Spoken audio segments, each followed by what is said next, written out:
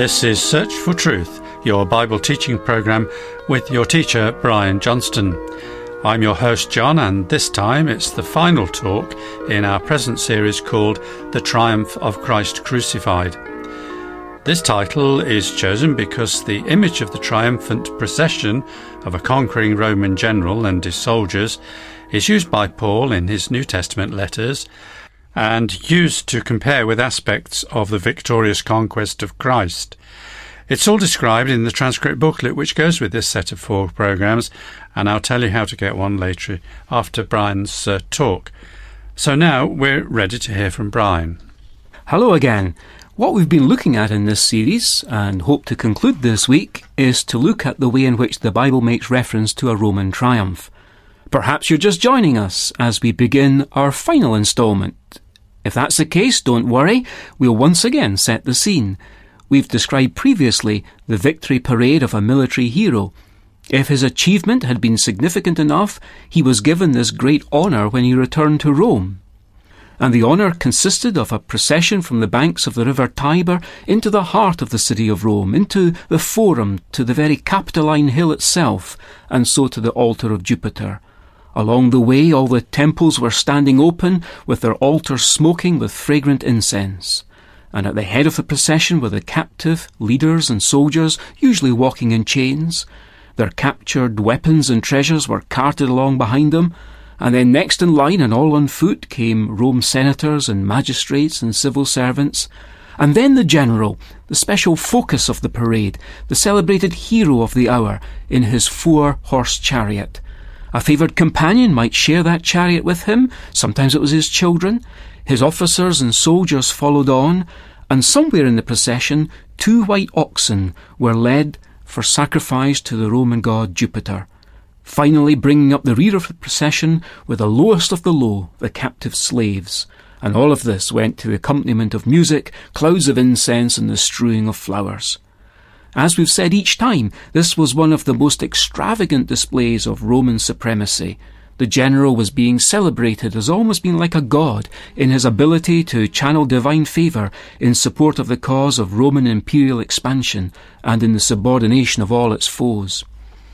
Such was the profile of this kind of event in those days that it's not surprising the Apostle Paul should adapt it as a biblical analogy for the career of the all-conquering Christ, whom the Bible presents as the one making a spectacle of the apostles, as leading believers in triumph, as having already led captivity captive. And this same analogy of a Roman triumph, when it's applied to the crucified Christ, even features the subordination of angelic authorities, which is the final aspect that we want to pick up on today from Paul's letter to the Church of God at Colossae. It's a fascinating insight that we're given there, a dimension of Christ's work on the cross that we seldom think about. But let Paul take up the description in Colossians chapter 2, where he says, reading from verse 13, "When you were dead in your transgressions and the uncircumcision of your flesh, he made you alive together with him, having forgiven us all our transgressions, having cancelled out the certificate of debt consisting of decrees against us, which was hostile to us, and he has taken it out of the way, having nailed it to the cross. When he had disarmed the rulers and authorities, he made a public display of them, having triumphed over them through him."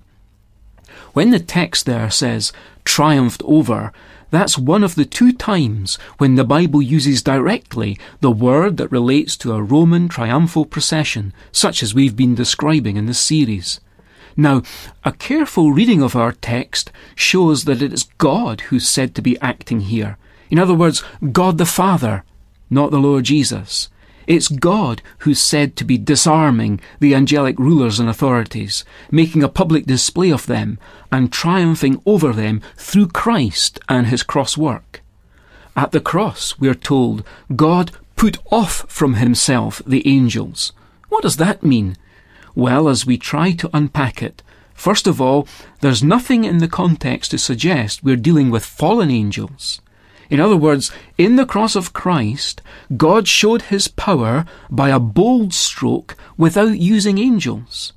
Previously, angels had been called upon to assist at the giving of the law. Stephen, the first Christian martyr, tells us in Acts chapter 7 that the Jews received the law as ordained by angels. In fact, let's listen to an extract from his last speech before he was martyred. Facing his accusers, he says in Acts 7 verse 51, "You men who are always resisting the Holy Spirit, you are doing just as your fathers did. Which one of the prophets did your fathers not persecute? They killed those who had previously announced the coming of the righteous one, whose betrayers and murderers you have now become, you who received the law as ordained by angels, and yet did not keep it."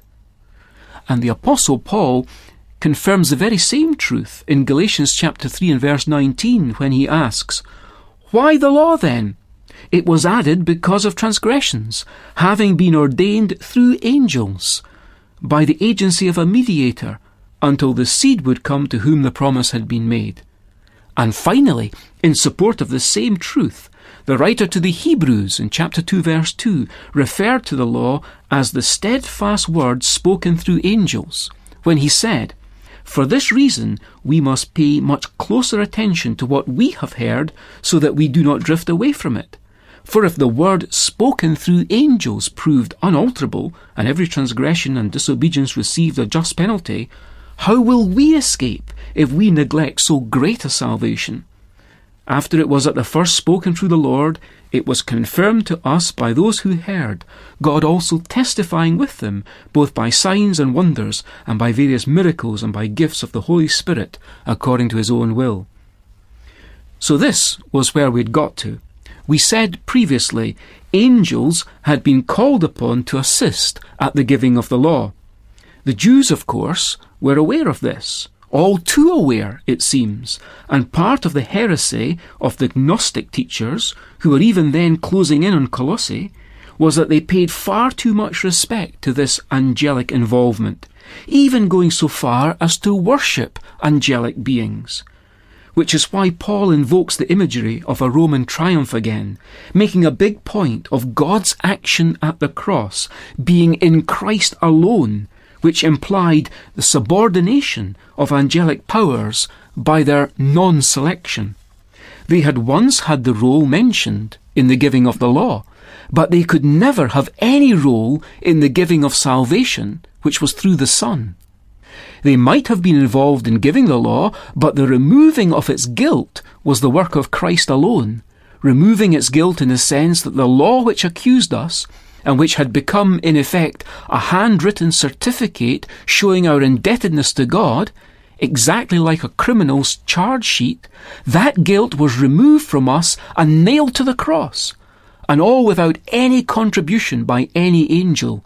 It was solely the work of God's Son. The message here is, we are debtors purely to God's grace, and with Christ none can compare.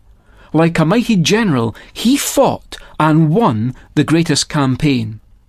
There are so many facets to this overall victorious picture, the one we've been considering in this series, that of a Roman triumphal procession. Overall, in this series, concluding today as we say, we've seen Paul identify himself with Christ's captive. At other times he identifies instead with an incense bearer, and yet another time he identifies himself with one of Christ's trophies, and there again he speaks of his co-workers as good soldiers, and perhaps even as the family and friends honoured in the general's chariot. His view of it all embraces good as well as bad angels, as we've seen today, and the saved as well as unsaved of humanity. The reconciling viewpoint in all of this is the realization that to be triumphed over by Christ is to share his triumph. Whatever hardships we endure now, which are truly for the sake of Christ, they'll all be compensated for in an answering, glorious day that's yet to come. The cross, with all its shame, has become the victor's chariot. Christ is the universal conqueror, and he's the one marching in triumph down throughout time and over all in the world until all creation owns his sway, though for some that acknowledgement will come too late to save them.